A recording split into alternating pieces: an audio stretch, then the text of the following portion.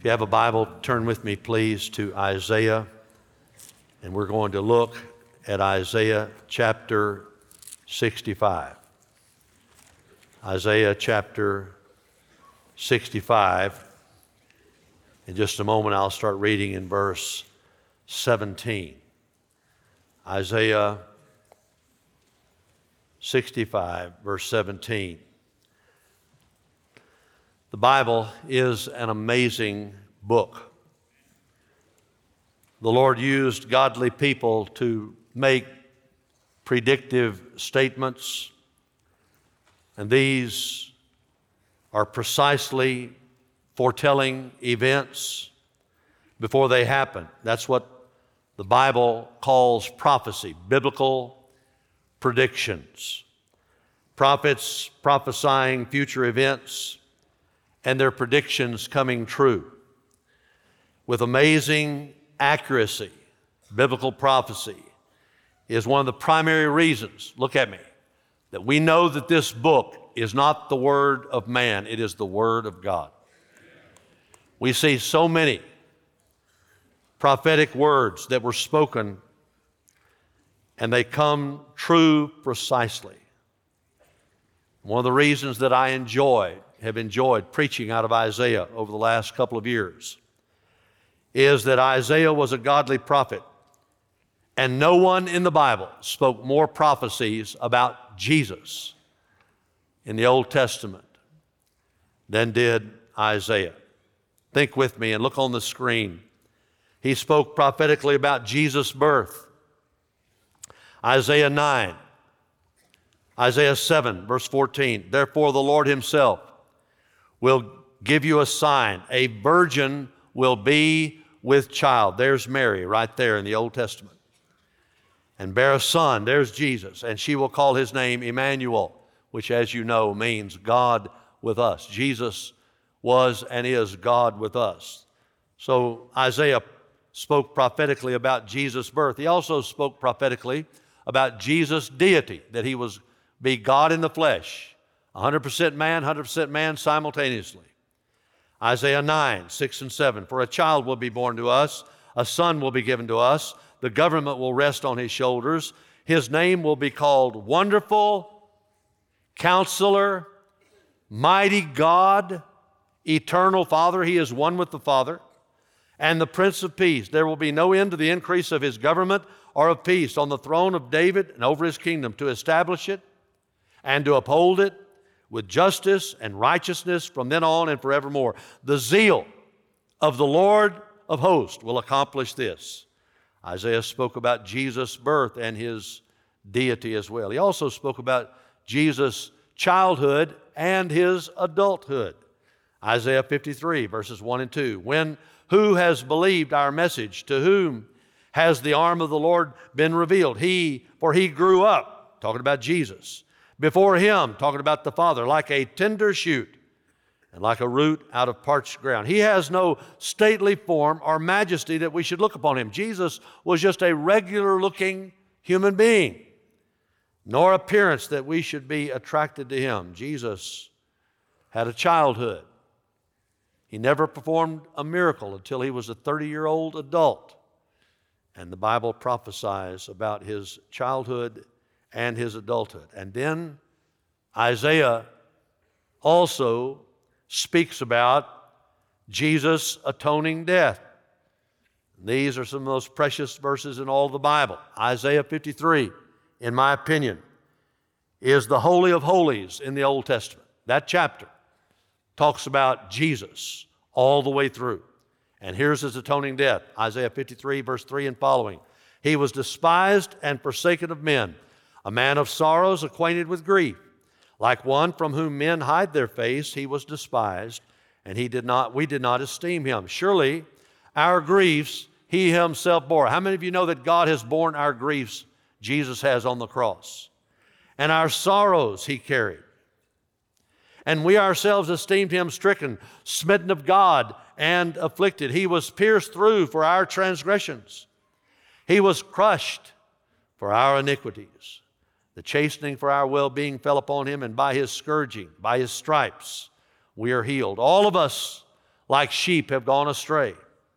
Each of us has turned to his own way, but the Lord has caused the iniquity of us all to fall upon him, to fall upon Jesus. He was oppressed and he was afflicted, yet he did not open his mouth. Like a lamb led to the slaughter, like a sheep silent before its shearers, so he did not open his mouth. By oppression and judgment he was taken away. As for his generation, who considered that he was cut off out of the land of the living for the transgression of my people, to whom the stroke was due. We deserved the stroke, but Jesus took our pain and our punishment. His grave was assigned with wicked men, yet he was with a rich man in his death. Those wicked men were the thieves on the cross. The rich man was the one who allowed him to use his tomb because he had done no violence, nor was there any deceit in his mouth. But the Lord was pleased to crush him, putting him to grief, if he would render himself as a guilt offering. Isaiah prophesied. Oh, he prophesied about Jesus' birth, his deity, his childhood, his adulthood, and his atoning death. But did you know this? Did you know that he prophesied about Jesus' resurrection?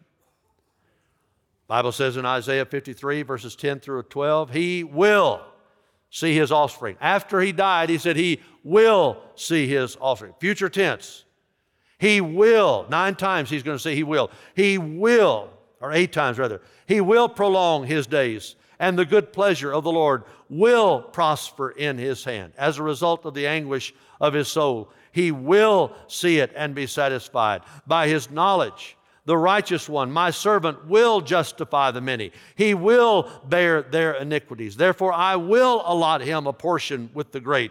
He will divide the booty with the strong, because he poured out himself to death and was numbered with the transgressions. Yet he himself bore the sin of many and interceded for the transgressions. Jesus Christ did die on the cross. He was buried, but he will, the prophet said, he will come out of the grave. And guess what? He did on that 3rd day.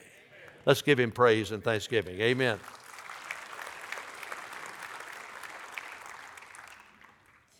Now today we're going to look at another prophecy by Isaiah.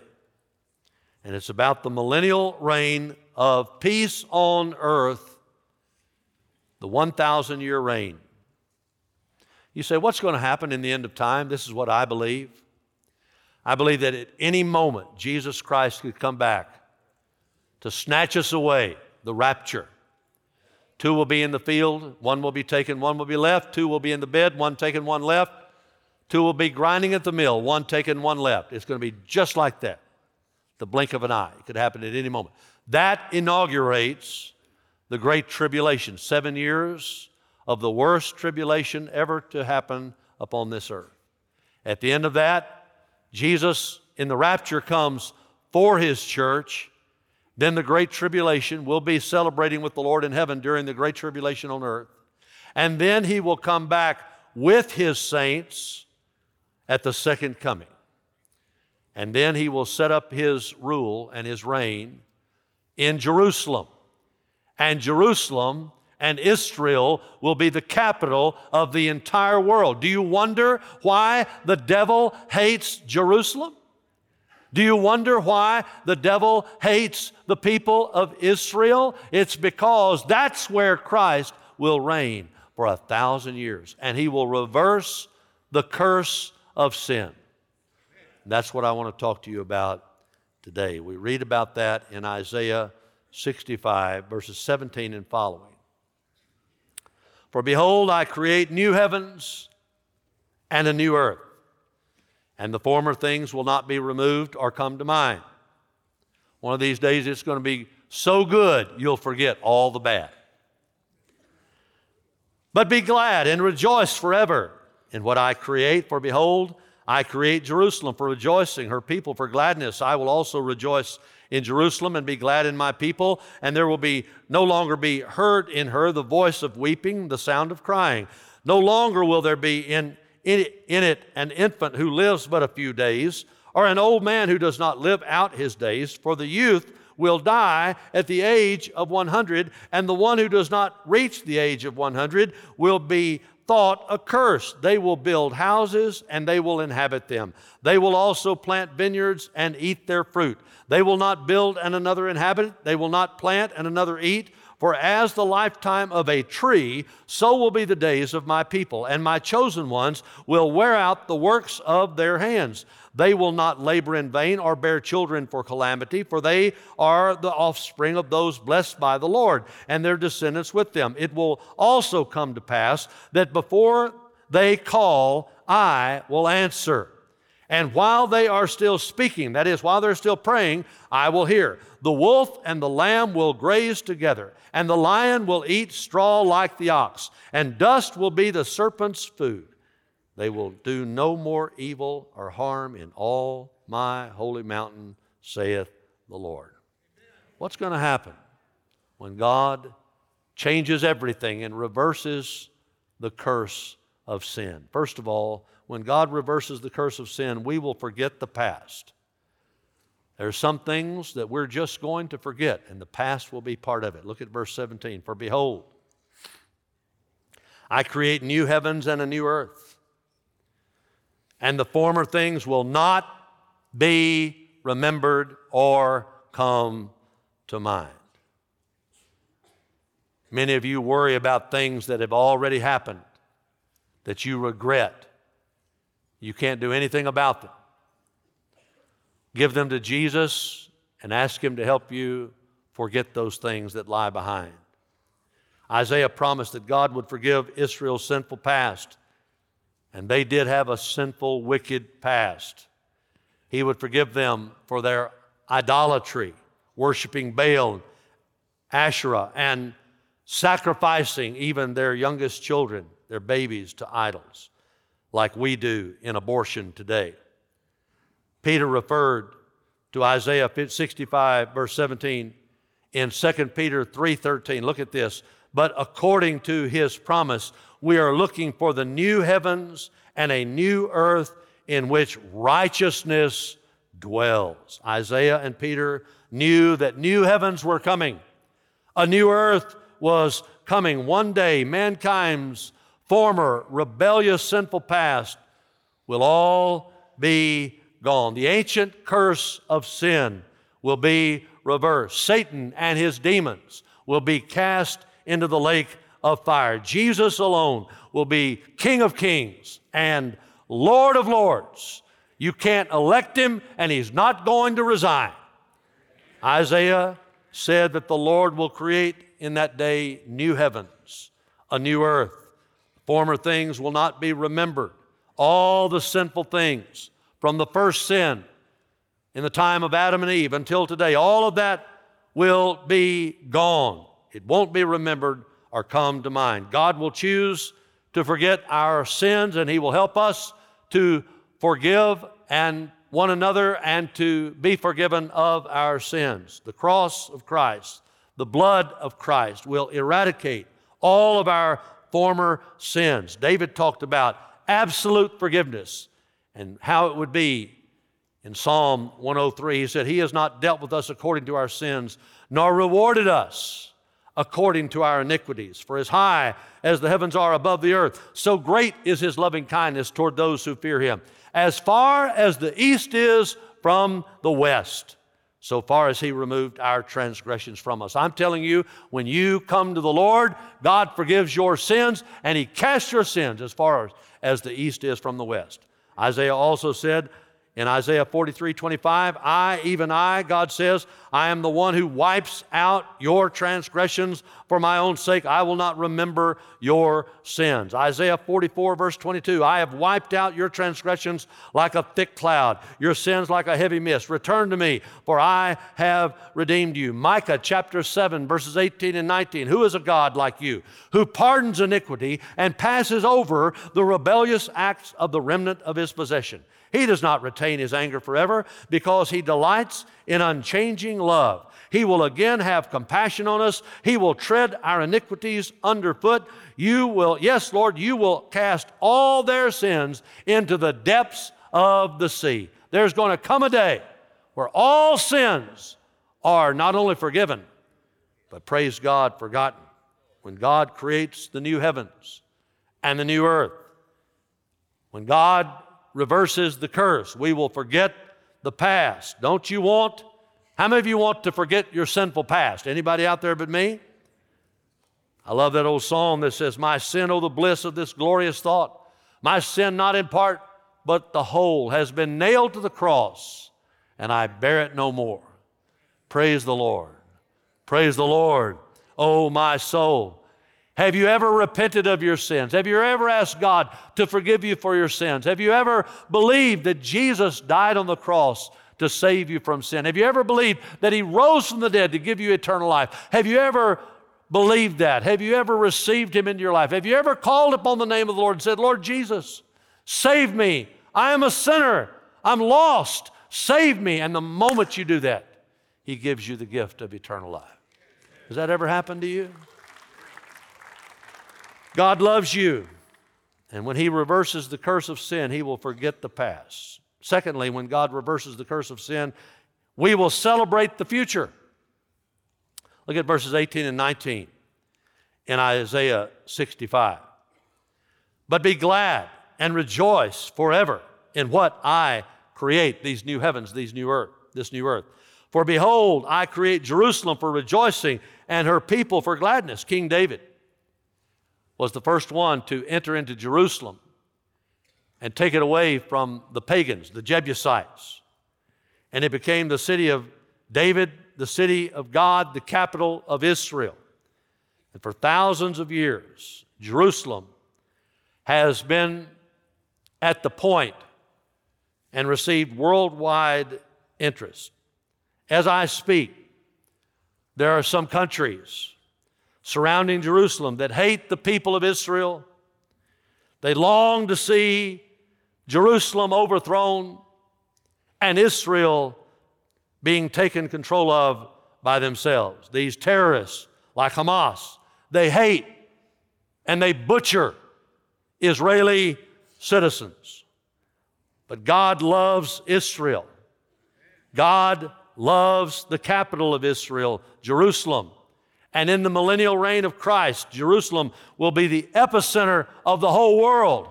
And there will be worshiping, and there will be praising, and Jesus Christ Himself will be on the throne. That's what verse 18 means when it says, be glad and rejoice, not just now, but forever in what I create. For behold, I create Jerusalem for rejoicing and her people for gladness. And verse 19 says, I will also rejoice in Jerusalem and be glad in my people. God still loves His people, Israel. To be sure, you cannot get to God unless you come in repentance and faith through His Son, Jesus Christ. Nobody, my own children, don't get to heaven unless they come through Jesus Christ. He is the way, the truth, the life. No one comes to God but through Him. But I believe with all of my heart that there's going to come a day when many multiple Jewish people are going to realize Jesus is indeed the Messiah, and they're going to come to faith in Christ, and there will be many people who are Jewish who are born again in the blood of the Lord Jesus Christ. I believe that with all of my heart. There will no longer be heard in her, verse 19, the voice of weeping and the sound of crying. How many of you want to live somewhere where you don't have to cry anymore? You don't have to weep anymore. You don't have to mourn anymore. Revelation talks about in Revelation 21, verses 1 and following, then I saw a new heaven and a new earth, for the first heaven and the first earth passed away, and there's no longer any sea. And I saw the holy city, New Jerusalem, coming down out of heaven from God, made ready as a bride, adorned for her husband. And I heard a loud voice from the throne saying, behold, the tabernacle, the dwelling place of God is among men, and He will dwell among them, and they shall be His people, and God Himself will be among them. And He will wipe away every tear from their eyes. No crying in heaven. There will no longer be any death, no dying in heaven. There will no longer be any mourning or crying or pain. No more limping in heaven. The first things have all passed away. And He who sits on the throne says, behold, I'm making all things new. And He said, write, for these words are faithful and true. Then He said to me, it is done. I am the Alpha. I am the Omega, I am the beginning and the end, I'm the first, I'm the last. I will give to the one who thirsts from the spring of the water of life without cost. He who overcomes will inherit these things. I will be his God, he will be my son. But for the cowardly and the unbelieving and the abominable and the murderers and the immoral persons and the sorcerers and the idolaters and liars, their part will be in the lake that burns with fire and brimstone, which is the second death. In our day, there are many nations, sinister nations, that hate Israel. And one of the reasons I continue to be grateful to be in America is because, by the grace of God, the United States of America supports the nation of Israel. If we ever stop supporting Israel, we will do it at our own demise. In the future, Jerusalem will be the epicenter of the world. God will reverse the curse of sin, and we will celebrate the future. Thirdly, when God reverses the curse of sin, we will live long lives. Long lives. Verse 20, no longer will there be in it, in that new Jerusalem, in that new Israel, in that new land, no longer will there be in it an infant who lives but a few days.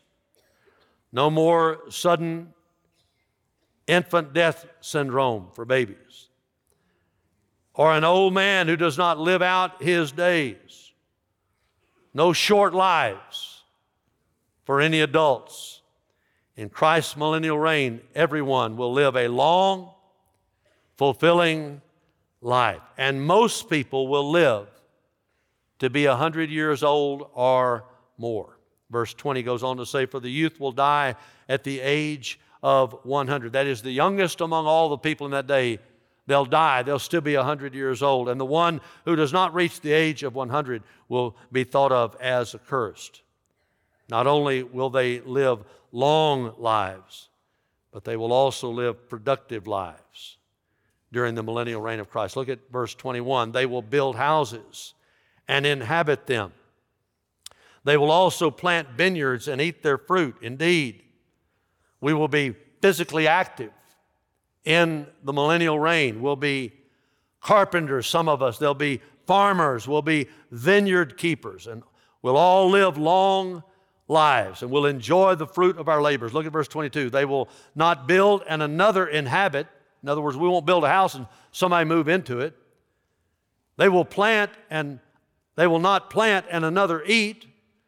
For as the lifetime of a tree, so will be the days of my people, and my chosen ones will wear out the works of their hands. You know an oak tree can live to be 100 to 300 years old. Did you know that? There's an oak tree in South Carolina called the angel oak. It's between 400 to 500 years old. It's older than our nation. Did you know that today less than 1% of Americans live to be 100 years old? Less than 1%. Men die younger on an average than American women. I looked at the CDC report in 2021. That was the latest I could get. American women have a life expectancy of 79. American men only live on an average to be 73. But in the millennial reign, you and I are going to live 2 to 4 times longer than that. No medicine. Won't need physicians. We'll have the great physician. No hospitals, no emergency rooms, no nursing homes. Most all of us will live as long as a tree. We're going to live at least 100 years, and Christians need to understand a blessed day is coming. I know that now all we see on the news is war and death and sorrow and division, but I'm telling you a better day is coming. This world is cursed by sin, but Jesus will come back and, praise His name, reverse the curse. He will reverse the curse. And when He does, we'll live long lives. Fourthly, when God reverses the curse of sin, we will pray and God will answer. They will not labor in vain, verse 23 says, or bear children for calamity. For they are the offspring of those blessed by the Lord, and their descendants with them. One major characteristic of the millennial reign of Christ is that God, as I've said in the title, reverses the curse of sin that we see in Genesis 3. When Adam and Eve sinned in the Garden of Eden, God cursed everything. He cursed Satan, the serpent.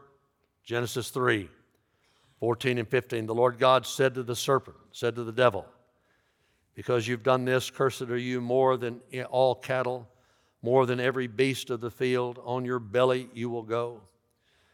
Dust you will eat all the days of your life. I will put enmity between you and the woman, between your seed and her seed. Her seed is referring to the virgin birth of Christ, by the way. He will bruise you, that is, Jesus will bruise you on the head, Satan. You shall bruise him on the heel. He will strike a death blow to you. Even though you harm him, he will kill you. The serpent was cursed. The woman was cursed, Eve. Genesis 3:16. To the woman he said, I will greatly multiply your pain in childbirth. In pain you will bring forth your children. Yet your desire will be for your husband, and he will rule over you. The man really is the leader in the house. Always has been, always should be. That's not part of the curse, by the way.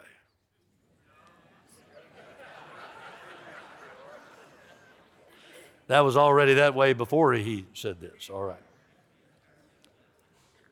But the woman, the pain in childbirth, it's a painful thing. It reminds us of original sin. And then man, Adam, and the earth itself will be cursed. Look at Genesis 3, 17 and 19 on the screen through 19. Then to Adam he said, because you have listened to the voice of your wife, and you've eaten from the tree about which I commanded you, saying, you shall not eat from it. Cursed is the ground because of you. Every time you chop a weed, just realize you put it there. Your sin. It's there because of mankind's sin. Every weed, every thorn bush. Cursed is the ground because of you. In toil you will eat of it all the days of your life. Both thorns and thistles, it shall grow. There was not a thorn in the world until sin came into the world. There was not a weed in the world until sin came into the world. Thorns and thistles, it shall grow for you. But you will eat the plants of the field by the sweat of your face. You'll eat bread till all of you return to the ground, because from it you were taken, for you are dust, and to dust you shall return. In the millennial reign of Christ, God's going to reverse all those curses, except for the curse against Satan and his demons. No more sickness. How many of you are looking forward to that? No more war. How many of you are looking forward to that? No more lying, no more cheating, no more stealing. God will supernaturally answer prayer. Look at verse 24. It will come to pass that before they call, I will answer. How many of you know that God knows what you think? Does anybody know that? Not only does he know what you think, he knows what you're going to think. It will come to pass that before they call, I will answer, and while they are still speaking, I will hear. God will anticipate your prayers in the millennial reign, and he will bless you and keep you. Christians who pray now are blessed more than those who don't. But in the millennial reign of Christ, God will anticipate our prayers and answer before we can even verbalize them. That blows my mind. But again, we're dealing with God, okay?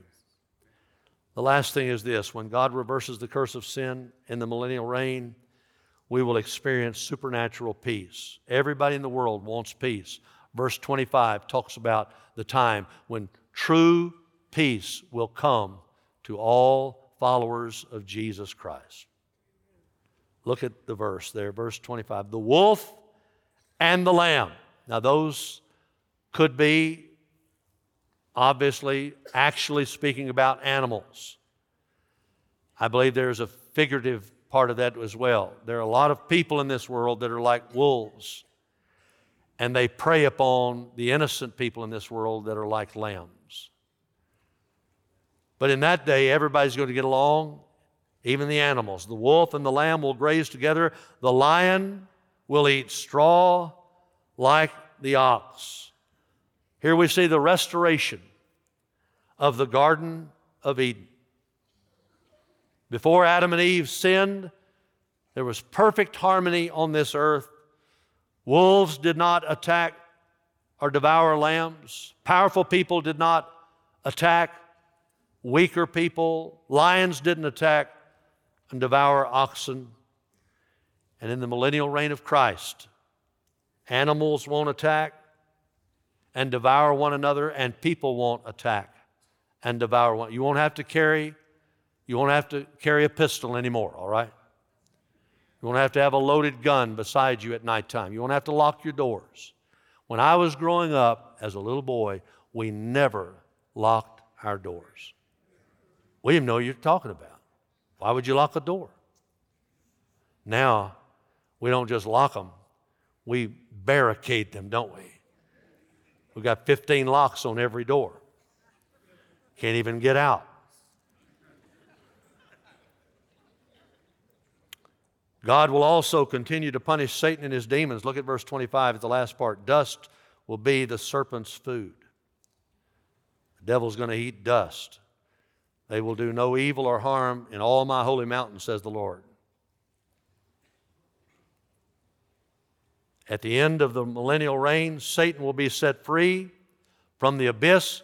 During that 1,000 years, he's going to be locked up with all the demons in the abyss. He'll be let out, and then the Lord will defeat him and throw him into the lake of fire forever. Revelation chapter 20. Then I saw an angel coming down from heaven, holding the key of the abyss, a great chain in his hand. He laid hold of the dragon, that's the devil, the serpent of old, who is the devil and Satan, and bound him for 1,000 years. And he threw him into the abyss, shut the door, sealed it over him, so he would not deceive the nations any longer until the 1,000 years were completed. After these things, he must be released for a short time. Verse 7, when the 1,000 years are completed, Satan will be released from his prison. He will come out to deceive the nations which are in the four corners of the earth, Gog and Magog, to gather them together by the war. The number of them is like the sand of the seashore. And they came up on the broad plain of the earth and surrounded the camp of the saints and the beloved city, talking about Jerusalem. And fire came down from heaven and devoured them. And the devil who deceived them was thrown into the lake of fire and brimstone, where the beast and the false prophet are. Also the beast is the Antichrist. And they will be tormented day and night forever and ever. And all God's people said, amen and amen. Let's give God praise.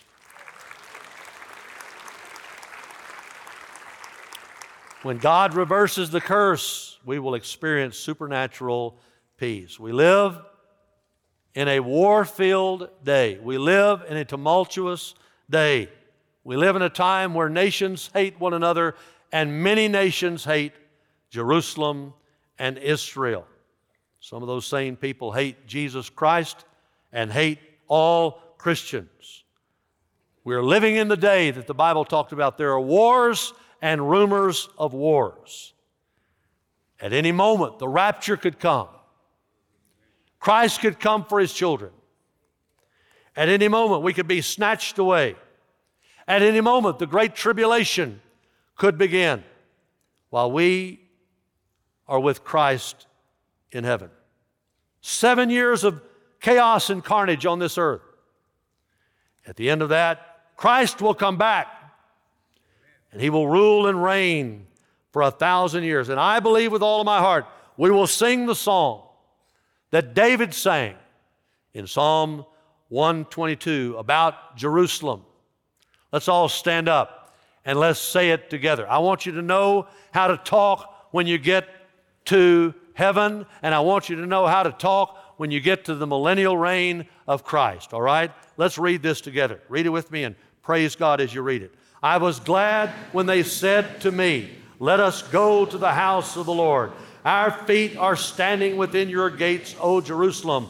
Jerusalem that is built as a city that is compact together, to which the tribes go up, even the tribes of the Lord, an ordinance for Israel, to give thanks to the name of the Lord.